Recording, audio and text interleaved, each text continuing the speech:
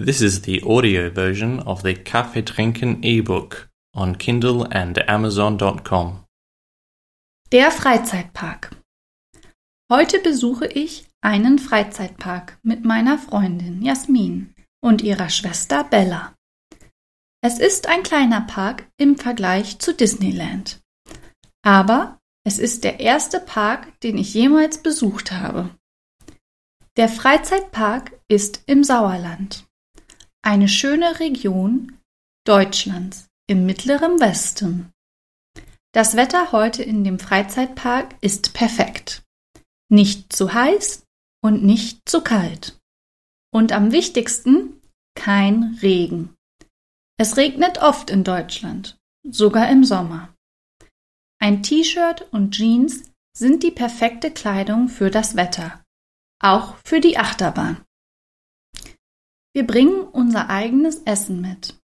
Das Essen hier ist sehr teuer, wie in allen Freizeitparks. Wir bringen Brötchen mit Frikadellen und Schokolade als Nachtisch.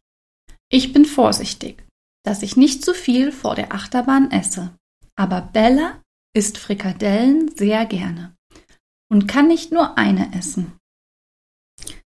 Der Freizeitpark hat 3 Achterbahnen. Eine für Kinder, eine für alle und eine für die Adrenalin-Junkies. Ich probiere die erste und die zweite.